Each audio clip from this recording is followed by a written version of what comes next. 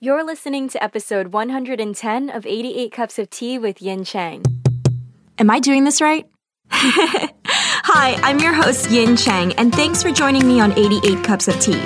This podcast is created to leave you feeling motivated from interviews with storytellers, where we learn how they create opportunities for a successful career without losing sight of the values that make us human.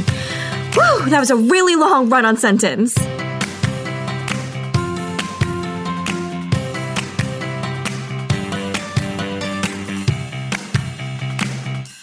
Hey, what's up, storytellers? For those of you participating in NaNoWriMo, how is your progress going? I'd love to hear about it. There's a lot of our listeners who are checking in with each other in our private Facebook group. Jump in on the conversations happening right now. Head over to facebook.com/groups/88 cups of tea. We have the most encouraging and supportive members in our group, so you don't want to miss out on this. I can't wait to hang out with you over at facebook.com/groups/88 cups of tea.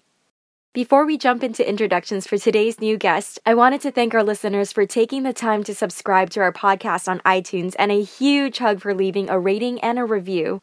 Patrice, who also goes by the Twitter name Whimsically Yours, recently rated our show 5 stars and left a really special and heartwarming review that I'm really excited to share with you. The title of her review is called A Must-Listen Podcast for Creative Souls. She continued to write, I can't believe I haven't reviewed this podcast before. I've been a listener since day one, and it's crazy to believe that this podcast has blown up the way it has, but also not at all surprising given how amazing a host Yin is. You feel as if she's welcoming you to her home, into her family. So when I started listening to this podcast, I was an editorial assistant and a writer going through some really tough times. Since then, I am now an associate editor in book publishing, and I have an amazing agent, Pete Knapp, whose podcast I actually listened to and fell in love with before deciding to sign with him, and am revising my novel. Through all of the ups and downs, this podcast has been there.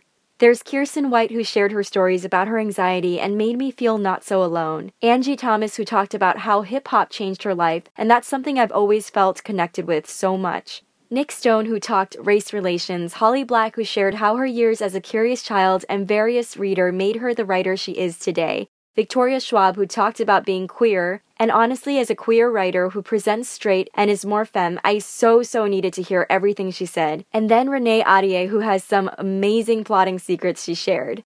This podcast has become my lifeblood, my go-to when I'm stuck and frustrated and down. Thank you so much, Yin, for starting this, and I wish you the absolute best in your life and writing. Know that I will always be listening, and I now have a new writer goal, to be featured on this podcast, haha. If you haven't given this a listen, seriously do yourself a favor. Doesn't matter if you're not a writer. Any creative type, any person looking for inspiration and community will find it here. Wow. Just wow. Patrice, thank you so much for taking the time out of your day to leave such a thoughtful and soul-filling review. I'm gonna be pretty honest. I got quite teary-eyed when I read your review for the first time. I am so honored and so proud our podcast was able to find its way into your life like that and be a part of your storytelling journey. A huge congratulations, by the way, for pushing through the tough times and being promoted to an associate editor in book publishing and now being represented by Pete Knapp. It's seriously unreal to me knowing that you listened to our podcast with Pete before deciding to sign with him as your literary agent. So thank you so much for sharing that. I love hearing tidbits like that. And I wish you so much luck and productive vibes during your revision process. This is so exciting. Storytellers, just some fun facts to share with you. I did a little bit of snooping, and Patrice is an associate editor at Disney Hyperion. She's also the founder of People of Color in Publishing and a contributor at publishingcrawl.com and a fellow green tea drinker. You could follow Patrice's storytelling journey on Twitter at Whimsically Yours, that's spelled with one L. And you can also learn more about her at patricecaldwell.com, that's spelled CALDWELL. Now on to today's guest, we have Susan Dennard on the show with us. She's the author of the Something Strange and Deadly series, as well as the New York Times bestselling books Truth Witch and When Witch. Susan is one of our community's most requested authors for the show and is known for her really helpful and eye-opening resources for writers. And not to mention, she also has a solid reputation of being known as an author who really cares about the writing community. Today's episode is a must for listeners focused on the craft of writing. We cover how to create a successful plan of attack for your novel's revision process, how to develop a strong magic system, advice on crafting a believable male point of view who isn't a stereotype or a personification of female idealism. And Susan shares the 3 phases of writing that helps her turn ideas into concrete stories. We also discuss ways for writers to overcome perfectionist tendencies and to use it to your advantage, how to discover and fine-tune your writing process to help you reach your writing goals, how a beta reader or critique partner can help you avoid info jumping in your world building, and why it's crucial to distance yourself from your story in order to help it grow. We talk about how Susan learned to be self-motivated, how to cope with the loneliness that usually comes along with a writing career, and the importance of sharing your experiences with a writing community who truly understands what you are going through. I am so excited for you all to get into this episode. Now let's jump right in. Hey everyone, we have one of your most requested guests on the show. We have Susan Dennard with us today. Susan, how are you? I am very happy to hear I am most requested. I'm not going to lie. I am grinning like an idiot over here. Thank you. Thank you for having me. I'm blushing. Susan and I were chatting a little bit before this, and I was filling in all the details about how you listeners were requesting her like crazy in our private Facebook group, and mentioning also how much heart Susan has and how much she cares about her writer fans and her writer friends, and that she provides an incredible support system. I did pass that on to Susan, and I'm thrilled to finally get to talk to you. I'm very flattered to get to have you on the podcast and to get to know you. So Susan, it's freezing right now in Michigan where you are. You guys know how to deal with cold weather. I don't, though, because I grew up in Georgia, so I'm like, get me out of here. It's a huge change then, because Georgia is also humid too, right? Oh, yeah, it's humid and hot. We're here for now with my husband's job, and so we'll see how long we stay. How long have you been there? We've been here for almost 5 years. Whoa. It is beautiful where we are, but I wouldn't mind moving somewhere warmer one day. Not gonna lie. I think if you grow up in a warm climate, you just never truly acclimate to the cold. I agree. I was born in New York and I still can't acclimate to cold. And I got so spoiled moving out to LA and San Diego now. Do you see anything in the future where you and your husband have talked about maybe heading to Georgia just to be with more family, or maybe somewhere like California where it's warm without the humidity? My husband's French, so if anything, we would probably move back to Europe. Oh. We lived in Germany for 3 years, which was also cold. I can't escape the snow. And before that, I was in Canada. So yeah, I think that would be more the direction, but I have to learn French first. So that's gotta happen. How long were you living in Germany for? We were there for 3 years. It was like, wow, what an experience. Now that I know how hard it is to move to a new country and not know the language, I will not repeat that. If we're going to do France, I told him I have to learn French. Give me 5 years, learn French really well, and then we can go there. Oh my gosh, so you got to start practicing right now. Rosetta Stone. Yeah, right? We just got back from a trip there last week, and we just got home Sunday, and so I was like, all right, I'm determined this time. I'm really going to start learning. So yeah.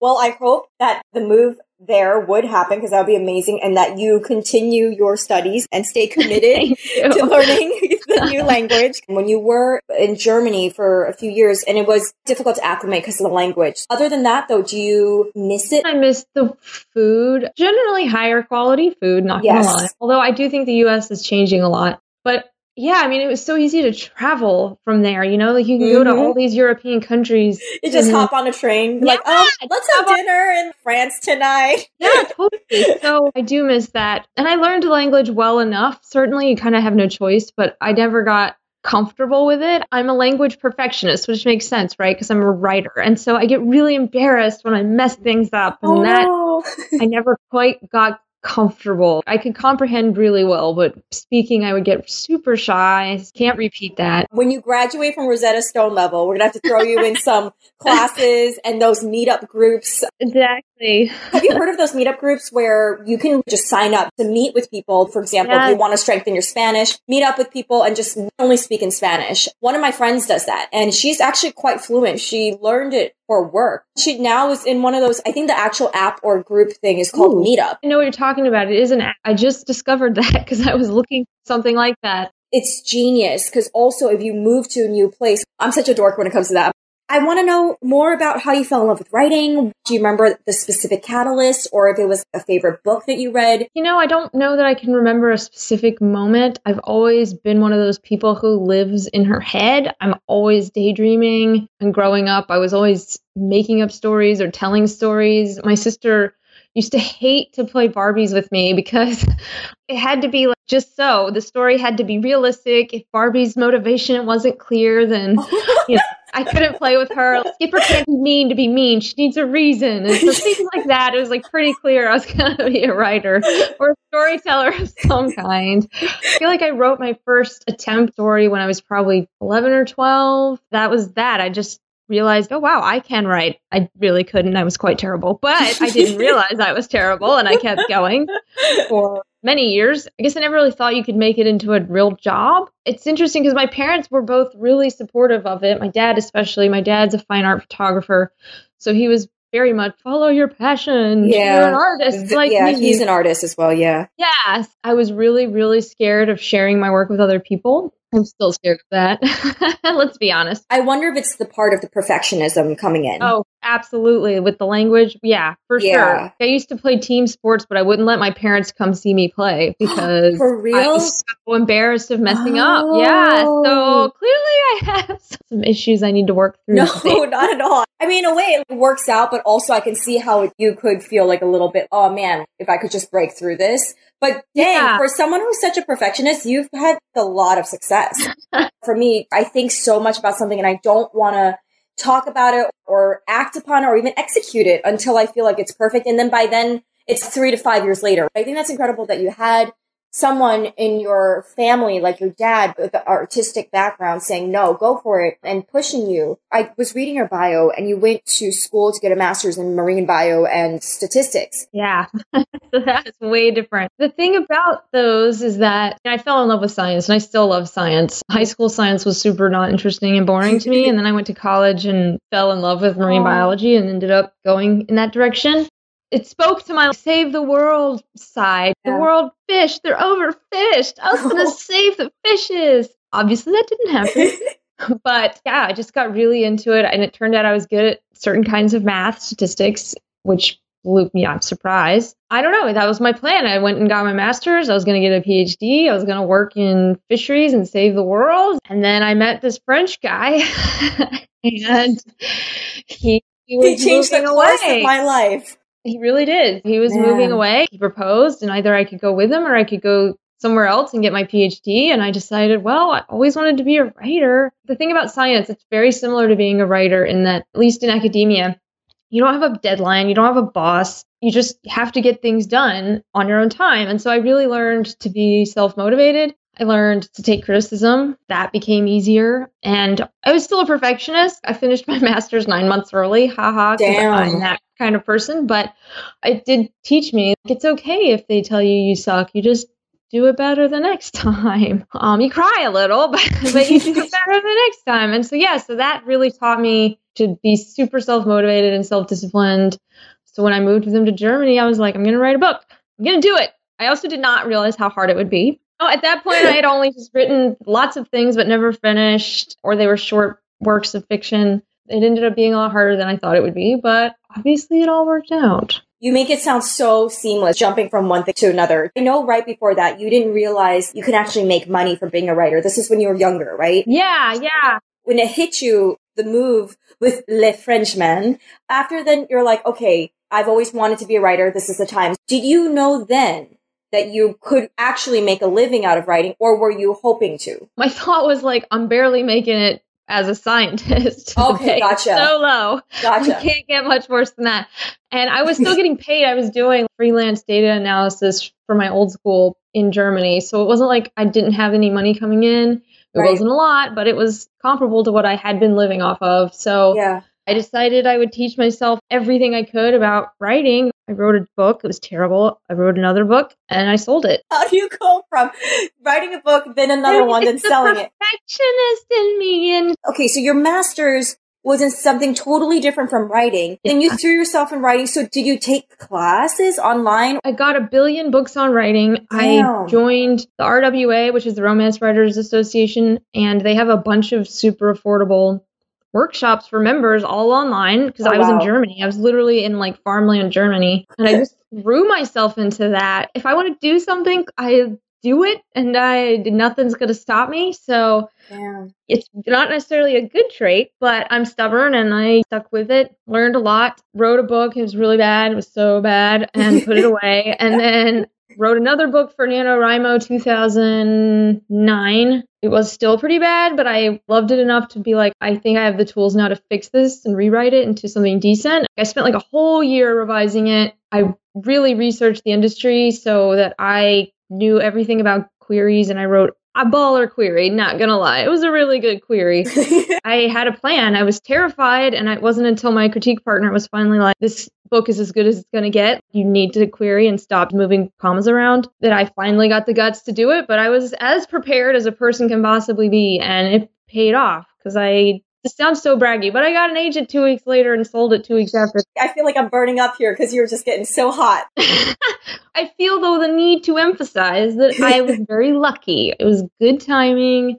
I had done my research and I knew which agent was looking for books like mine. And so I made sure to query those agents, and then they happened to know editors that were looking for books like mine. And so it moved really fast and I got really lucky. I think you're not giving yourself enough credit too. You can say lucky, but also you put in a lot of work. Just hearing how determined you are. A lot of people put in a lot of work. And that is true. And that's why I want to emphasize that luck element, because it can seem like, well, I work really hard. Why isn't it happening for me? And that's where you have this intangible, the stars must align element to publishing. That's fair. It does remind me of acting, where there's a lot of well-prepared, trained actors, and sometimes it's like right place, right time, a lot of times right look. With acting, it's a lot about aesthetics too. So that is a conversation that I have with my actor friends, where some that are really successful and some that are incredibly talented, but haven't really, quote unquote, broken in yet. Right. We always say in the end, we tell the actors who haven't broken in yet, it's not your time yet. And I guess that in a way is saying luck. It's so true. I know plenty of fantastic writers who I've been working with for years who just, it hasn't been the right time. Their books are amazing, but it's not the hot genre.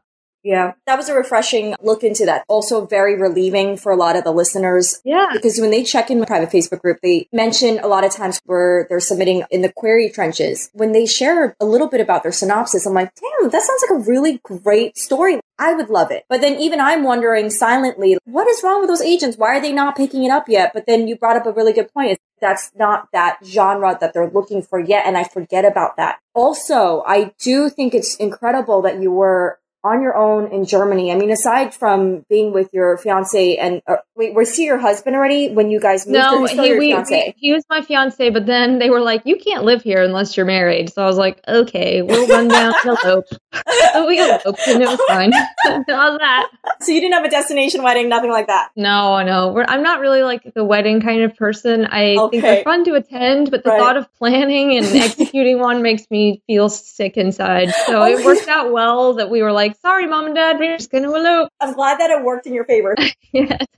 So I just can't imagine you were there in Germany by yourself while your fiance was working, and then being able to do all of this, but push through the loneliness. I see it from also the emotional aspect where I'm like, she's strong. You're giving me a whole different lens through which to view my life. I'm like, okay, maybe you're right. I just thought I was kind of weak because I was like, I want to move back to America. No, the way that you pushed through and actually got words down and actually wrote manuscripts, and still when you were basically in your own bubble in a way. Yeah, I was definitely in a bubble. First of all, I don't think I would have had your willpower. I don't know if I would have your determination and stamina. I think I would find ways to sneak out and like wander around and then get distracted and not even commit to the craft. No, that's so me. I can't sit down for a long time. Any excuse to just leave, I will. That's why I'm like, how the hell did you stay put and also staying strong? It's pretty incredible. If you have any advice, actually, now I'm thinking about it, I forget some of our listeners have moved from New Zealand to Canada, for example, and are starting over and are moms on top of that. A lot of times they don't have time to go find friends. Do you have anything that you can share with them? Yeah, definitely. I had a dog, which helped a lot. He kept me from being completely lonely. Definitely online. I made lots of friends through Twitter mostly, and online, the RWA, I found critique partners and things, which helped a lot. I was in some workshops, which also helped. Although I wouldn't say that I made friends with those people. I'm too much of a like, I am the student, you are the teacher. Yes, yes. Yeah, I'm the same way.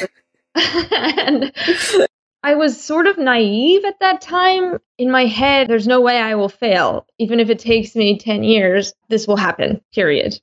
And so like even when I would get maybe like really negative feedback from a critique partner, I would enter a few contests with the RWA, and hilariously, I got last place. What? In one of them. I know, but I didn't learn I got last place until 2 weeks after the book had sold. So I was like, okay, well, that's hilarious, but also it tells you how objective these things are, you know? What one person likes is not what someone else is going to like. And it's the same in publishing. You might query an agent today and they are looking for your genre, but it's just not your style of writing just isn't for them. And so it's, you know, it's like dating. The odds of actually meeting someone, your letter crossing the right person's desk, it's not very high. So you really have to have this luck and patience. But yeah, I don't have the difficulty of having children yet, knock on wood. But I think that adds actually another level of difficulty. From what I can tell, it's actually much better to have children and then sell a book than to sell a book and then have children, because you learn to fit the writing into your life versus trying to fit your life into the writing, which is something I am still struggling with. As you can see, I can quickly become a workaholic, and I'm really bad at balance. I don't know. I lived in a really beautiful area. I am an introvert, so I was able to be okay, but I did get really lonely. And after 3 years, I was not sad when my husband got offered a job in the US. So when you moved back, how were you able to keep in touch with friends while you were in Germany? Was it like through... your friends from home? Was it just like phone calls and all this stuff? You know, sadly, I didn't really have that many, like, other than one, my best friend, who's been my best friend forever since childhood, and she lives in Texas. I didn't really have that many friends. Like, most of my friends from college were all still in science, and we kind of lost touch. Most of my friends from grad school was the same. I had a few friends come and visit me, so I guess I did have a few friends. That's nice. We did like a road trip together, which was awesome. And that was actually the inspiration behind Truthwitch. So yay for that. Did the traveling also play a factor or influence your writing in other ways? Yeah, for sure. I mean, first of all, just in terms of seeing places, my first book, Something Strange and Deadly, is set in Philadelphia, which I don't know why I chose that, because I was living in Germany. Then the second one, I was able to move to Paris, and I had a perfect tour guide who could help me get everything researched. Everyone in Germany vacations in Egypt, which is hilarious. So we did that. And so that's why my third book is set in Egypt. That's so awesome. Then when I did this road trip, we went to Slovenia, Croatia, and Austria. Croatia was just incredible, and I had never been anywhere like it. And so it was a huge inspiration aesthetically, and even in some nuggets of history for the Witchlands, the Truthwitch world. It was cool that I could travel that easily, and I did for sure. Like I said, friends would come visit me, or what we did a lot was I would meet a friend in a city. So like I met one of my friends in Berlin, and we spent a weekend there. I would meet them in Paris and we would spend the weekend there, or London. I love how it just sounds so casual. It is over there. It's so easy. Especially Ryanair is the cheapest ever. So you can just buy a plane ticket for €50 and go. And so do it for a weekend. It's like from here to San Fran, basically, when you think about it. It sounds so romantic, you know, like, especially if we don't have access to that. Yeah. It's like, oh my God. She just totally just hung out with friends in England and then just went straight to France again, Paris, and then, you know, had lunch in Germany. Like, no big deal. My roommate from college, who was also a friend of mine growing up, lived in London that whole time too. What? So easy to go see her, or vice versa. I feel like it was good that in some ways that I literally had no day-to-day life or distractions, because I literally had nothing to do but write this book and strive for that, because I became obsessed with it. You know, it was my desperate desire and I was going to do anything to achieve it. So that was probably good. But again, like I said, balancing that with actual life has not been the easiest. How many hours would you say on average, if you remember, were you spending each day writing? I don't know if I was spending hours writing. I'm not sure, versus the other things that go into writing, like research. Research, lots of research for my first series, brainstorming and all of that. And I was taking so many workshops just to try to learn. I didn't even know the terminology when I went into it. I had just always hobby written fan fiction and stuff. I had never learned the proper terms like character arc. There was a lot of education that had to happen. And I'm like Hermione. I love study. I love class. That really suited me. And I still love to learn about craft. I love to read books on craft. Do you have books off the top of your head that you can share with the listeners? Any book that you swear by? Oh, yeah, I do. So beginners, I would actually say this is more for intermediate advanced, but it is my go-to. I was using it today. And it is called The Anatomy of Story by John Truby. Oh, that's good. Yeah, yes. It's really dense, but I swear by it. If you do every exercise in it, you will come out with a much, much, much stronger story. I don't usually use it until I'm maybe a third of the way into a book and I start to hit that muddy middle. And then I'm like, all right, we need to Truby. Let's go. But it really helps me clarify things and really figure out the heart of the story and what's missing. So I swear by it. That an author friend of mine recommended that to me like 2 years ago, or maybe not even that long, but it changed my writing life.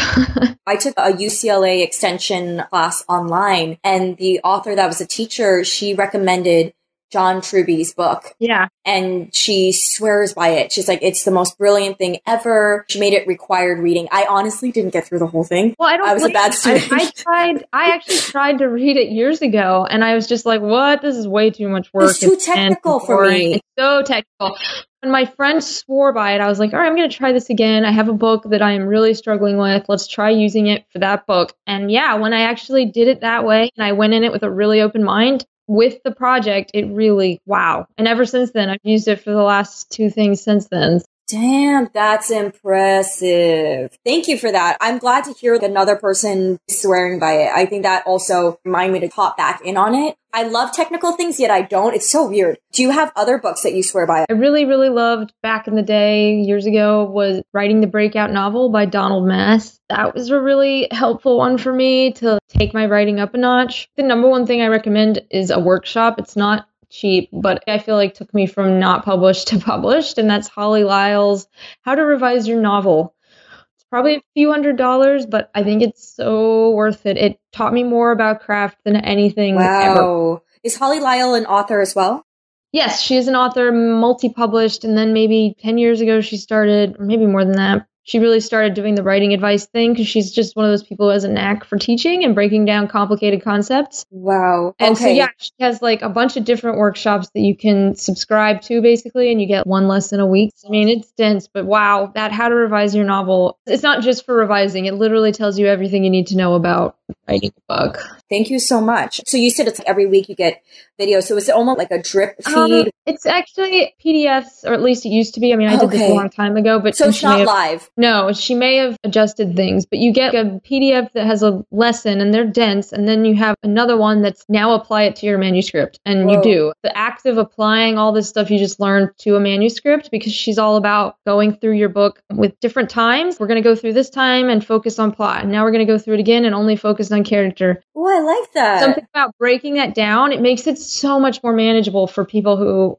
are daunted by revisions, as most people are. Very bite-sizable. I like that. Yeah, yes. Oh, dang, she's a genius. Thank you for recommending that. I've never heard of that course. It's my first time hearing about her, too. I would love to check that out. Girl, you do put in the work. I admire you. That also goes to show what everybody in the community has been saying about you, is that you really care about writers, and it shows. Oh, thanks. When we started the Facebook group last year, people started to share your link. People really loved the lesson that you're talking about, the cookie crumbs. So I read through that. I was like, that was really good. It really is bite-sized. The way you're talking about the other lessons just now, that's how I was thinking of you. You were able to break it down where it was so much more understandable for people. I try. I spend a lot of time good. I spend a lot of time. Yesterday's newsletter was about tightening your prose in revisions, and it took me 2 days to write that newsletter lesson, but you know what, it's so worth it because I know it helps people, and sometimes just me breaking it down helps me too, where I'm like, I know I will now apply this better to my own work. I looked through the cookie crumb article. I was blown away. Then after people started asking some questions throughout the year, I would just drop your link too. I was like, oh my God, this is so good. I don't know where else I can find such good resources like this. But I really do admire your heart that you give to the community. And I think that's really, really cool. And I tip my hat to you. And I just had to say that out loud so that you that. hear it. This is so random, and I will swerve it right back to your writing, I promise. But how was the drink scene for you? Like, were you feeling the beer and stuff? Because I've been to Germany, but I only drank a little bit of beer, but I didn't appreciate beer when I was there, and I appreciate beer a little bit more now because of my girlfriend. We lived in southern Germany, so we were right by the border with Austria and Switzerland. And so, so you're like the best. The big beer in Bavaria, or Bayern as they call it, is Weissbier, which is like white beer, and it's a yeasty beer. It's really, really yummy. We drank too much of it, and went to Oktoberfest and did all that. You did? Oh my gosh! I even have a dirndl, which is the dress, and my husband has later. That's awesome. Yeah, we did it for Oktoberfest. We went with his friends, which was really fun. Oh, that's so cool. Moonlin wants to go to Germany just for Oktoberfest. She mentioned this before. I'm just like, okay, because she's such a beer head. Wait, are you a beer head, or you just appreciate beer but not? And then I can't have gluten anymore. Me too. There's more and more gluten-free beer that is quite good. I like IPAs, and I can find some good gluten-free IPAs. Ooh. But yeah, that's the saddest part about this damned gluten thing. That and no cookies, but you can make a good gluten-free cookie now. Oh, that's true. That is true. Also, my girlfriend just discovered this alcoholic kombucha drink. Oh yeah. It's gluten-free as well, and it's actually supposed to have healthy benefits. She said it was quite tasty. So, FYI, this is such a random side note. I worked with this girl who said her uncle got Lou Gehrig's disease. Yeah. So her dad is a doctor. And she said that they were going through the test results and stuff and didn't realize he's allergic to gluten. And they truly believe if he avoided gluten for most of his life, then cut that out and stuck to a diet that was beneficial to his body, he probably could have avoided. Yeah. And I didn't know gluten could have gotten to that extent if you're allergic to gluten. I had no idea. Now I've talked enough about food and beer. Tell me what's really exciting you about your work right now. It's a good question. People who follow me know that last year and the year before were really, really hard. I really struggled with Windwitch, the second book in the Witchlands, for various reasons. It's one of those things where it was like so many different factors at play. But one of the big ones was just that I did not know what needed to happen. I had written an outline and sold the series based on these synopses. And once I actually got to that point, I was like, none of this feels right anymore. And I'm one of those writers who, if the cookie's not there, I can't write it. I can hammer out words, but they're not going to be good. It's going to be agonizing. And if I don't enjoy it, then the reader's not going to enjoy it. I'm also one of those people, as you can probably tell, who needs to work every day and feel like he has a product at the end of the day. And so I just spent like 2 years trying to hammer out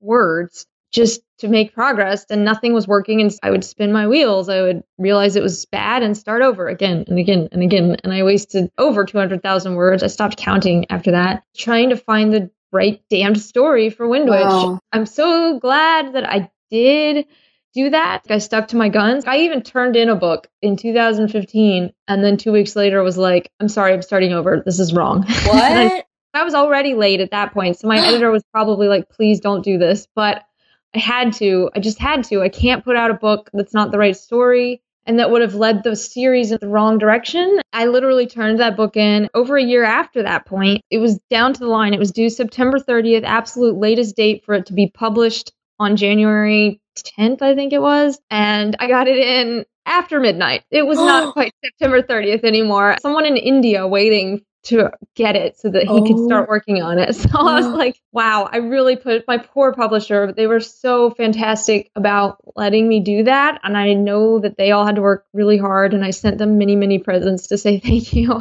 But it was also worth it because I'm proud of that book and the way it turned out, and it was the right story. And since then, things have been so much better. I learned a lot about who I am as a writer and my own process. And I learned that it's not actually good for me to try to write every single day. I talked about this in a recent newsletter, but one of the things that I really started to realize with my last 2 projects is that I work in 3 phases. One phase is where I'm just brainstorming and trying to get ideas, and I'm absorbing everything. It's like the really fun part because I can feel it almost in my chest that the ideas are growing, and I input music and walks, and I'll play video games and watch movies, anything that's input. And then I will reach a point where suddenly the ideas start coming and I can't seem to get them down fast enough. I have a big whiteboard in my office and I keep note cards everywhere, and I just start getting the ideas down. And then after like a week of that, I'm ready to actually write. I will write for maybe 1 to 2 weeks straight every day. And that's great. I'm in that phase right now. I'm writing and I love it. Also, though, today hit that phase where I'm stuck again. Crap. But Here comes Truby. Instead of trying to force myself to write, and which is would have done in the past, I would have just been like, just get it down. You can fix it later. But that's wasteful for me because then I end up either throwing everything out or rewriting it completely. And if instead I stop and I listen to my brain, in another week or so, I'll be ready to write again and I won't have to waste anything. That's what I'm excited about. I think I finally cracked my own code. Yeah. I want to cheers to that with gluten-free beer. That's huge, just to find out what it is that you work best with and your own style. Yeah. Finding out about yourself as like a person, you know? Yeah. Yeah. I'm happy about that. I'm not frustrated in the morning to write or work because I know what phase I'm in. I'm like, well, I don't need to write today because I'm in the brainstorming phase and I feel good about that. So you're giving yourself that permission just to step back a little bit. Mm-hmm. I'm really, really hard on myself, as I'm sure many, many writers are. There's a lot of guilt and shame that goes into, I think, art of any kind because it's such an unusual career. I hear so many women who are writers and they're also moms and they're still expected to clean the house and do everything because you're home all day. Mm-hmm. And it's like, but no, this is actually a job. Me I'm just working. Ceiling is me working. And it's so hard to convey that to anyone. Mm-hmm. It leads to this sort of shame spiral. So me finally learning how to break out of that and not beat myself up if I don't have a really obvious, tangible product at the end of the day, and to kind of understand, okay, it's all right if you're not writing right now. And it's all right that those other people over there are writing right now and making you feel bad. Don't look at them. Focus on you and your book. That's a really good point you brought up. You just made me remember something where I know there are some, and I'm not going to mention their names, but there are some listeners who I know husbands may not be as supportive about their writing and see it more as a hobby because they don't see something that's in the bank account yet. I know you said that your now husband is very, very supportive and always has been, but was there ever that conversation where you had to be like, hey, let's sit down and I want to talk about this? You may not make a comment about it, but I kind of sense some type of energy from you. It's so hard. I mean, this is one of those things why I say that writers need to have writer friends because even when my husband sees me go through all of this, he still will never understand what's happening in my head. And only another writer is truly going to understand that agony or the joys, because there can be some really amazing moments too when you have a breakthrough. But yeah, it's one of those things that I don't know because it took my husband. He was always supportive, but even when I had sold a series, and I don't know that he always understood, like, why am I having to do all the cooking right now? I have a job too, which is true, but there's nothing like a deadline to make you not be able to eat. Yes. So all you're doing is writing, or working, trying to hit that deadline, and like really gotten a lot better. And he's super, super supportive. But there was one of these moments, I feel like it was not even until last year. So I had been doing this, for 7-8 years. We were listening to NPR, an interview with a musician, and the musician was talking about how when you're a musician, you're always on. It's not like it just turns off. It is part of your identity, unlike other jobs. 5:00 workday doesn't end and you're done. You are literally living the life of a musician, or for me, a writer. And so that he just turned to me while driving with this look of, awareness. Like a breakthrough. I get it. He was like, you can't turn it off. I was like, nope, I can't turn it off. He was like, wow. Because, it's frustrating for him in other ways in that I'm not always emotionally available because I am so deep in a story that I don't even know what's going on in the real world. And maybe he just wants to hang out and watch The Walking Dead. And I'm like, I can't do that tonight, babe. Even if I did have time, I'm in my story right now and I need to tap that. Oh, interesting. Now I'm understanding too. For me, I love to escape with Netflix and I love my Netflix. And I realized oh my gosh, you have to, as an artist, just from hearing your story, and what I'm getting from this, for myself personally, is okay, even if you have temptations, you got to step back and really control yourself and have some willpower. Yes. Oh my gosh. To respect that story and let it brew. No wonder I never get shit done because of Netflix. Man, Stranger Things is on. Come on. This is the gal with the super, super successful podcast. No. Today, all I want to do is play Witcher 3, but nope. I have made myself stay in my office and work on my whiteboard and brainstorm my way through. And I still have to write 1,000 words because it's NaNoWriMo and I'm doing this charity initiative for it. And I have to get my words in. Thank you for reminding me about that, because also you are the NaNoWriMo queen that our community looks up to for real. Like, I think you're the person that they look up to for inspiration. Really quick, I think it was on Twitter that I saw, I think it must have been on your Twitter, about what you're doing. And I love what you're doing for the Malala fundraiser. The Malala Fund. Yeah. That's incredible. Is it too late for participants to join this if they not haven't? At all. One of my very first critique partners, Kat Brower, she and I are still really good friends. She loves to combine writing with charity, and I do too.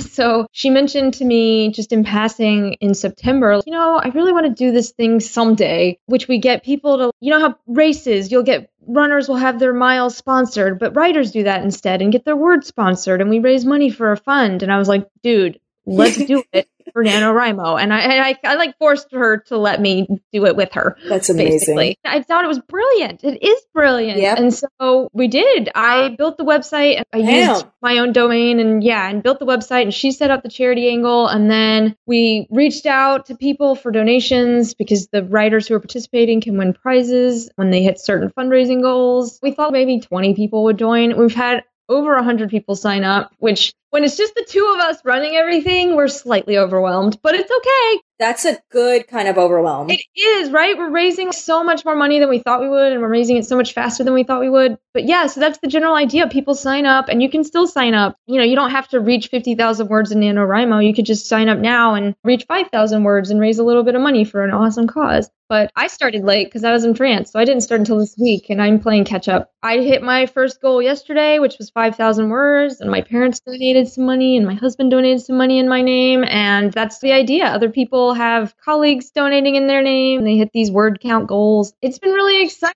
Do you guys have an overall goal that you hope to reach? Yeah, we're shooting for $10,000. Okay, where are you guys at right now? We're at 7,500 already, which... What? We're not even halfway through the month, so I'm pretty sure we're going to hit our goal. And we're really thrilled by that. Because a lot of people signed up but maybe weren't able to find fundraisers, but they're still participating. You have to donate $10 to join. That adds up fast. When you have 100 people who donated $10, wow, we're already 1/10 of the way there. Yeah. There's been a lot of really friendly, cool competition because when you hit certain word count goals, you get a new badge with a different color. Ooh. And so people want to be the first to get the gold pin badge. We'll just see that. And then we do interviews with the people as they hit certain tiers. Oh, you hit silver pin, you get an interview on the blog. And so it's just been really cool to see people all around the world, which is super amazing and unexpected. That's incredible. Can you share why you ladies chose Malala Fund specifically? Yeah, we were really toying because there were a few that were at the top of our list. And I didn't learn until after the fact. NaNoWriMo was, why didn't you ask us? We would love to have been your charity. And I was like, oops.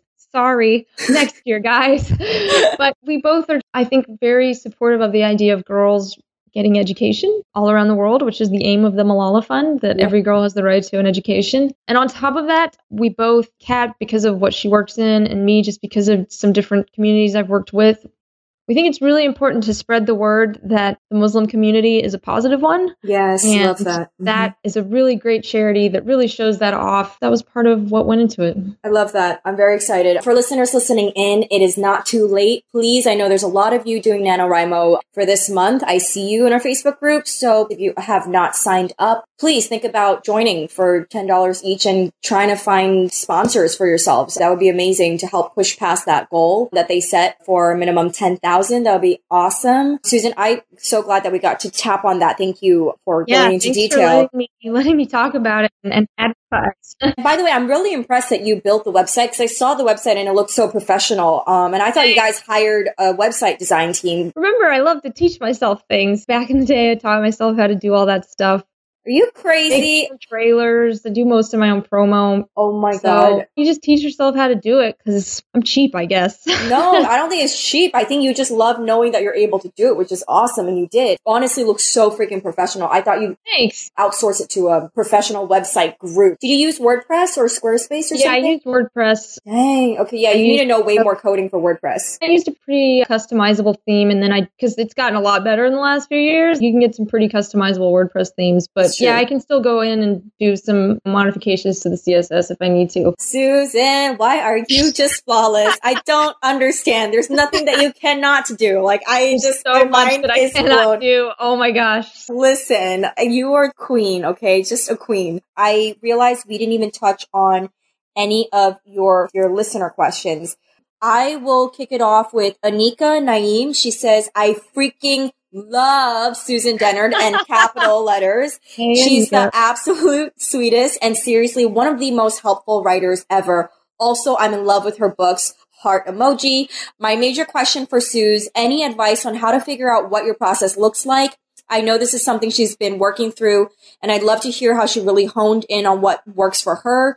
Right now, I feel like I'm a flailing mess during Nano, and I want to get better about my writing process moving forward. So we definitely covered during our conversation how you recently discovered your process, which is helpful. But any other tips or words of advice for Anika? Yeah, such a familiar feeling. It's amazing that creativity can feel so out of our control. But one thing that I do think is important is to try lots of different methods. So that's why I love to read craft books. I love to see, like, well, maybe what this guy does works for me.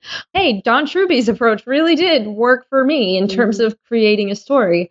So I urge you, Anika, to try that if you can. Read different writers' posts on how they work. You can try some of the regular productivity tips. If you haven't heard of the book Deep Work by Cal Newport, definitely check that out. Ooh. That book really changed how I look at my own just general life productivity and creativity. But yeah, unfortunately, I think it's going to be a lot of trial and error and it's just trusting your gut. I know it's hard sometimes to distinguish between when we're being lazy and when we are feeling resistance because it's not good for us. That was what I really couldn't figure out. I spent so long just thinking I was a lazy hack when the truth was that no, this was the wrong story. I wasn't ready to write. I needed to let the ideas simmer and grow first. And I think it's one of those where if despite putting your butt in the chair every day, you still feel this deep sense of, oh, this sucks. It's probably because what you're doing isn't right. And so I always urge writers, my writer friends as well, to step away and not feel lazy and not get angry at yourself because there's nothing more productive for me than the actual time away. I just saw a really good friend of mine a few weeks ago and I could see it. I could see in the way she was talking about her project and her just general sense of misery and panic that she was holding her ideas too tight. They had been, ground to a pulp inside her fist and she needed to release it and let them grow again. And so I told her, I was like, I'm giving you an assignment. You are not allowed to work or think about work for 2 weeks. If you even think about writing, you're going to tell your brain no. It is incredibly freeing for the mind. And I know it's terrifying to do because you're like, wait a minute, it's NaNoWriMo. I don't want to stop. You can keep writing. I'll be doing sprints throughout December. We can do them together. Sometimes that's what you need, that stepping away time. That was super helpful. She also had a second part to the question where it's not so much, let's say, you love the idea and you're able to flow, but then you get really easily distracted. I know this is something we just covered where we were talking about me with Netflix and if you wanted to play your video games, like, no, I know I can't. I got to get this done. So Anika is having some trouble with that, with distractions, and it just inevitably pops up. It's also so easy, she says, to let writing get pushed to the side when there's life things happening that take priority. Yep. So do you have anything to add to that? Again, I can love an idea. Right now, I am loving writing Blood Witch, but I can tell yesterday when I was hitting some resistance that it doesn't mean I don't love the idea, but the direction I was going and the way I was articulating that idea and that scene was wrong. And so I have to step away and figure out why. But if you're truly just being super distractible, which is normal, it's totally human nature. It's anytime our brain hits resistance, we're like, Twitter, that's easy. And it's hard to fight that. But that's why I really like doing sprints. I only do 30-minute sprints. I do them usually on Twitter or with friends. And I like it because 30 minutes is super not intimidating, right? It's, okay, I can turn my phone off for 30 minutes and actually just only write. And then I end up getting into it, and I'm like, wow, wait, I don't want this sprint to end. Or maybe sometimes I do. I really want it to end, but I power on to the end of the 30 minutes anyway. And yay, I have new words. Nice. So yeah, if you haven't tried that, I would definitely try it. Thank you so much. Now, Liz Huey wrote, love Susan, can't wait. And I just had to share that with you. Another one, Anushka Pailanda. She said, I am so excited for this. And then this is all caps. Love Susan Dennard! Exclamation mark. Okay. Wow. And then, right. And then we have another one. Sarah Harvey wrote, ooh, I love Susan! Exclamation marks. Her Instagram live videos are great. It's amazing how much time she takes to answer and re-answer viewer questions. So she just wanted to share that. Winnie Jenkins, I feel like we pretty much covered this, but I'm just going to share what she asked.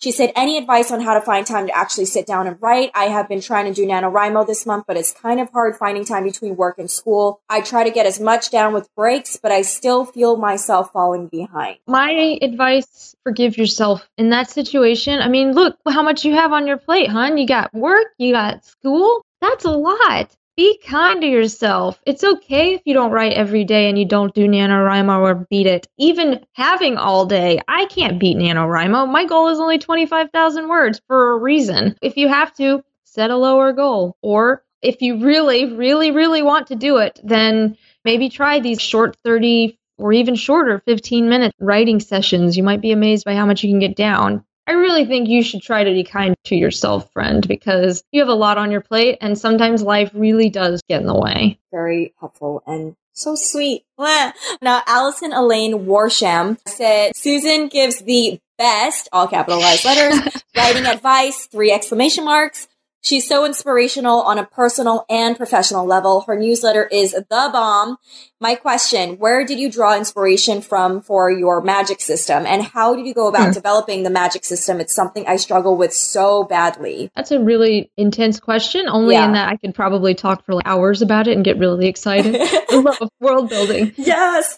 I think the key to building any magic system, and something that I really work on because I can easily break this rule, is to actually build rules. I love Harry Potter, so please no one jump on me for this, but it always did bother me a little bit that there didn't seem to be any real coherent rules to the magic. I could never quite get a grasp. And maybe that's the scientist in me. I think for a magic system to feel truly real, it needs to have a clear set of rules that you make up. You don't have to lay them out for the reader. In fact, probably you shouldn't, because that might be boring. But you know them, and you stick to them, and you don't break those rules, so that it always feels like, wow, okay, this could actually happen. You know, when you do this, there are consequences, and it always happens that way. I think that is the best thing to keep in mind when you're making up a magic system. And also, this sounds kind of obvious, so I'm sorry, but read widely and watch movies a lot and just see what they do. I'm a big fan of taking notes of what I enjoy. For me, I spend way too much time playing video games, but I love to take a look at why I love a game so much. What is it about the story that sucked me in? And the same with books. The more you pay attention to that stuff, the more it helps your own writing. Are there any books that you recommend with strong magic systems that you admire? I always loved, when I was younger, of course, Tamara Pierce's stuff. Not that she's the first to write wild magic where you're connected to animals, but I remember, you know, as a 13-year-old thinking that was so amazing.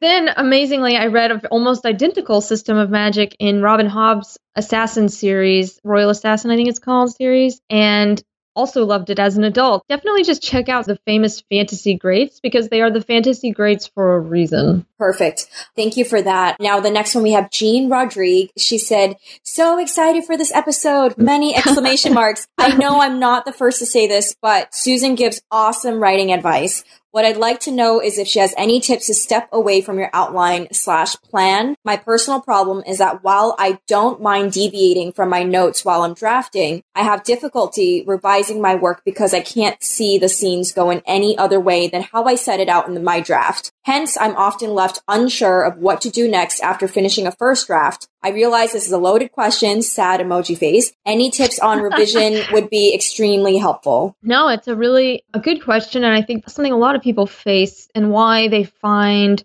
revisions so difficult. It's a matter of figuring out what to do. How the heck do I fix it? I definitely think, not to plug that workshop again, I don't get paid for it. I should mention that. I don't get any money every time I recommend it. How to revise your novel, I think, is a really great way to really hone in on what's not working and then figure out a very solid plan of attack. And that's actually what I call it. Every time I go into revisions, I call it my plan of attack.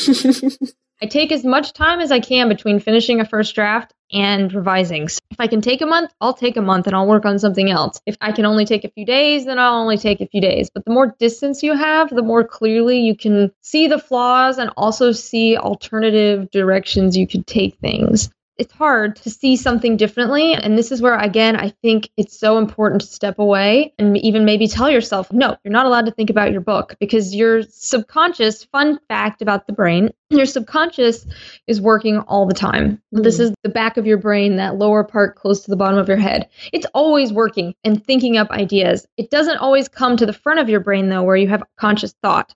Every now and then, when it has decided an idea is actually worth it, will it shoot that idea to the front of your brain, and then it's eureka! It feels like this awesome idea came out of nowhere. But in reality, your subconscious has been doing a crap ton of work for you all the time. That is why I think it's really important to give your brain space, because when you step away, it can really do all that hard, heavy lifting for you. And then suddenly, when you get back to it, or maybe while you're out walking your dogs like me, the idea comes. And then you're like, oh, it is not what I thought at all that it would be. But yes, that's it. And then you can go back and fix things. That was so good. I'm sure she's thrilled to hear this. Now, Vanessa Andrew, she says, Susan's web pages on writing were what inspired me to write again. So I'm ecstatic that she's finally in the 88 Cups of Tea community. Emoji face with the hearts on the eyes. I'm working on my nano draft and struggling to develop a believable male point of view. Apart from eavesdropping on men, reading, and keeping my butt in the writing chair, do you have any tips on making a male character who isn't a stereotype or a personification of female idealism? Yes, I was going to actually mention that personification of female idealism, because I do think that's what happens frequently when women write men, and not necessarily in YA or fantasy, but if you get into a romance novel, that's the point, right? We want to have our fantasy ideal. Are my dogs barking too much?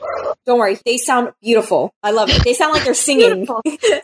Wonderful chorus. Yeah. I think actually that your best bet would be to read books by men.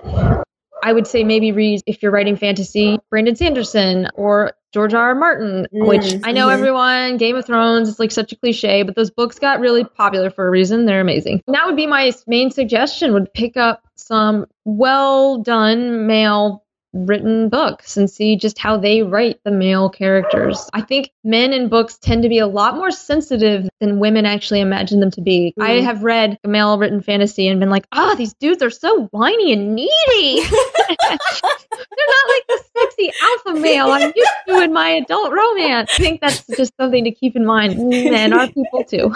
Oh, that's so cute. I love that. Thank you so much. Now, Christy Mauna, she wanted to jump in and say, this is so exciting! Exclamation marks and capital letters. Then next we have Kelly Mancaruso Porter. This is all caps. She goes, yes! Multiple S's. Susan, multiple N's, and a million exclamation marks. Please tell Susan we love her and her books. And a lot of heart emojis. And now it's back to lowercase. She says, and can you please ask her about world building and how she avoids info dumping? Sometimes it's hard to know how much is too much or too little.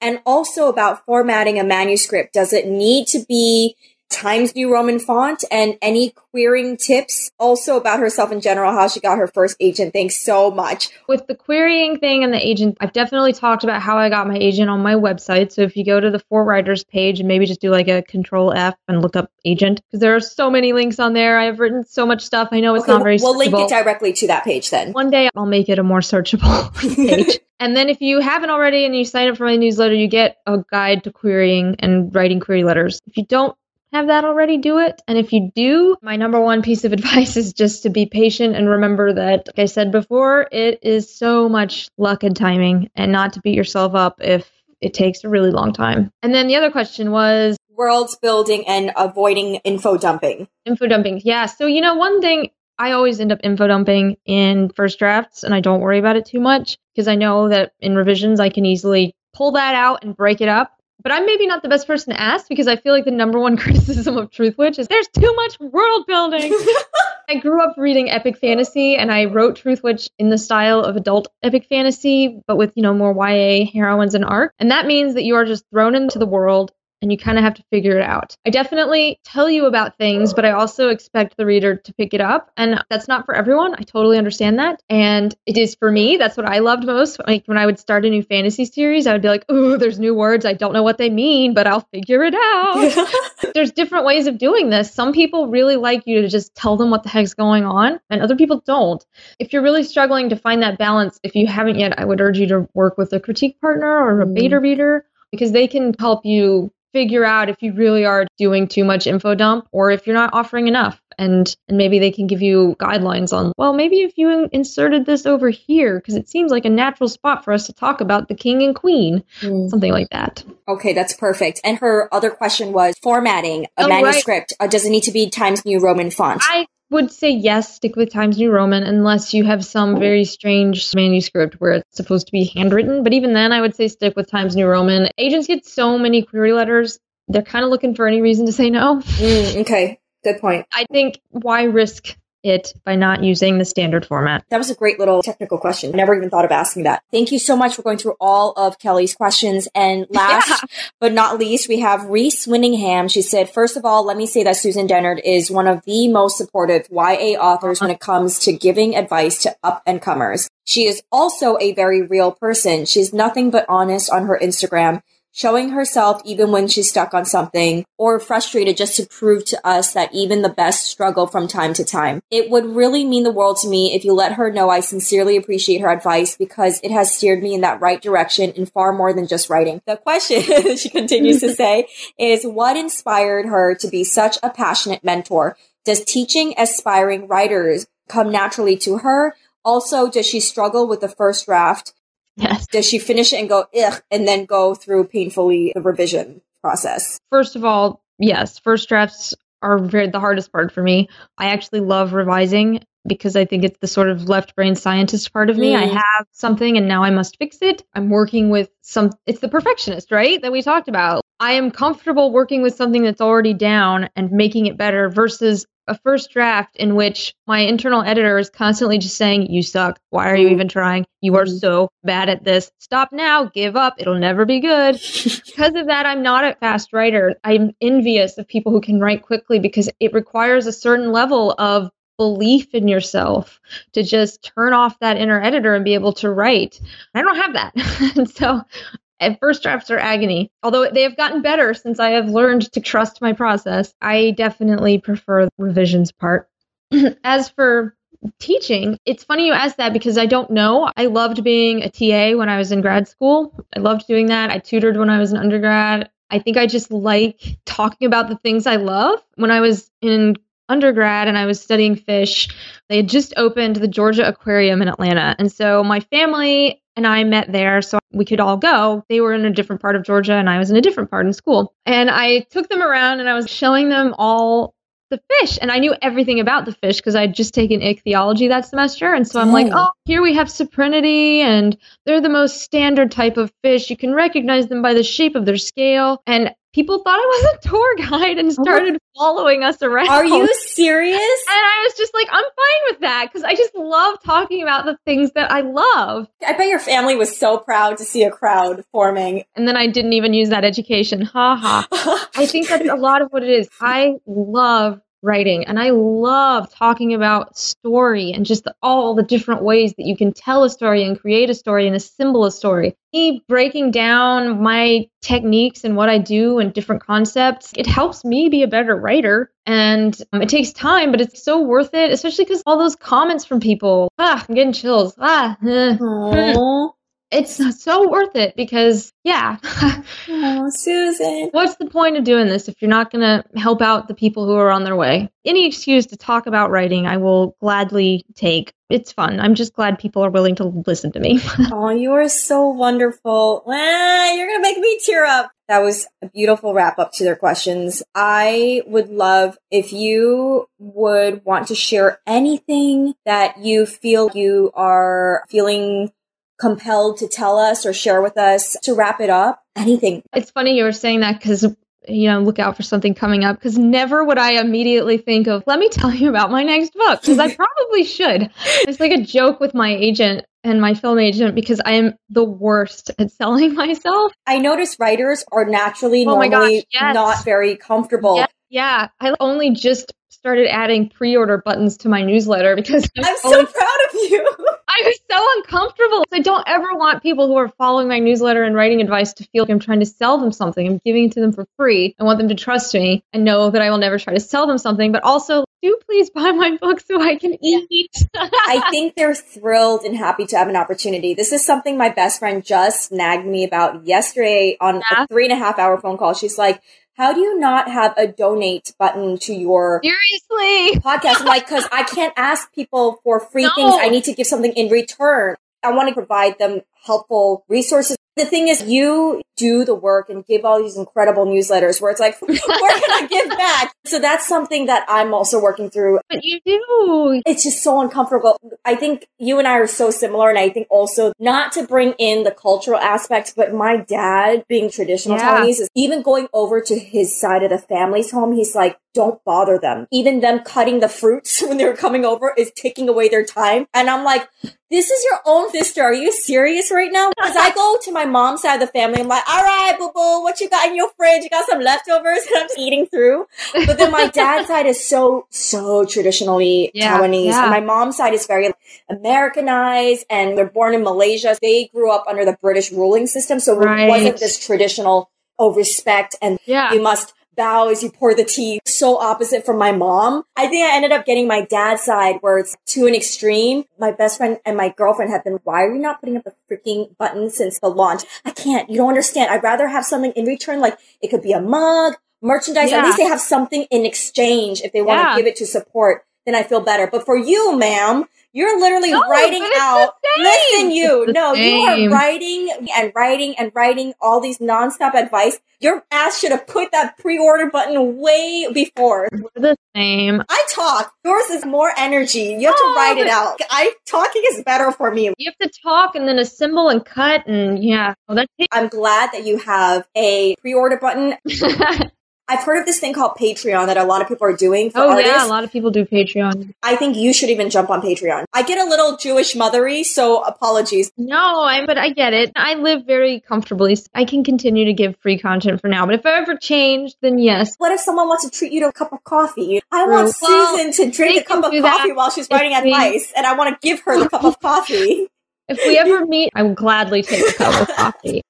Okay, you're so sweet. Very quickly then, since I should do this, I have a book coming out in January in 2 months. It's called Sight Witch. It's the next in the Witchlands. Yay! I'm really proud of it and excited. It's unlike anything I've ever written before and illustrated and told through journal entries and documents in the world. So I'm really excited, but also really nervous because it's not like anything I've ever written. If you guys want to get it, that'd be great. Yes, hop on that pre-order button. So is it only in your newsletter? Is it on your website? I hope it's on your website. Yeah, you can pre-order for my website too. Good. And if you get, and actually Barnes & Noble is having a special exclusive edition and you can read the first chapter of Blood Witch, which is the next book at the end. Dun, dun, dun. For all of you H-Men fangirls out there, you can read his chapter if you get the Barnes & Noble edition. Done and done. We're going to have all that linked up on your show notes page as well. So listeners, please, I know there's many of you who've loved Susan for all of her time and dedication to giving you guys amazing free resources and writers advice, as you can hear from your fellow listeners who've mentioned how much she has steered them in their own writing path. Please do check out her work, pre-order, show your support. That would be amazing because this does take a lot of time to produce on her end. So please go show your thanks. That would be really greatly appreciated. And Susan, thank you so much. You are so freaking awesome. Oh, thank you. And you guys go thank Yin as well. Show her your appreciation. Seriously, she downplays how much work and effort goes into creating a podcast like this. But I can tell you it is not easy and it takes a lot of work. You should go thank her too in whatever way that you can. Susan, we both are so funny. This is so funny. But Susan, thank you so much. Seriously. Thank you so much. It was really fun. And that wraps up our episode with Susan Dennard. Susan, I loved having you on, and it was so nice getting to chat. Thank you for all that you do for the writing community. You are so awesome. Listeners, thank you so much for hanging out and listening in as always. Please say hi to Susan on Twitter at @STDennard. For those of you who are participating in NaNoWriMo, there's still time to join Susan's fundraiser that we talked about in this episode to help raise $10,000 for the Malala Fund, which champions the rights for all girls to have 12 years of education. Head over to themightypens.susandennard.com to learn more and sign up. For the books and resources mentioned in her episode, head over to 88cupsoftea.com/podcast/Susan-Dennard. If you enjoyed today's episode, or if it helped you in any way, I would love to ask you for your support in taking a moment to subscribe to 88 Cups of Tea on iTunes and leave a rating and a review. Producing a podcast takes a lot of time, and we put a lot of heart and soul into making 88 Cups of Tea the best that it can be. When you take those specific actions of subscribing, leaving a rating and a review, that really helps our show become more visible to new listeners who haven't heard of us before, and we're really trying to get the word out about our podcast. Thank you so much in advance for helping us grow our community. Before I head out, don't forget to join our private Facebook group if you want to hang out with fellow writers and listeners from 88 Cups of Tea. I'm so excited to see you in there. You can find us at facebook.com/groups/88 Cups of Tea. Have a wonderful and super productive rest of your week, and I'll catch you next Thursday. Hey guys, it's me again. Thanks so much for listening in on 88 Cups of Tea. Go create something magical today, and I'll catch you in the next episode. Bye!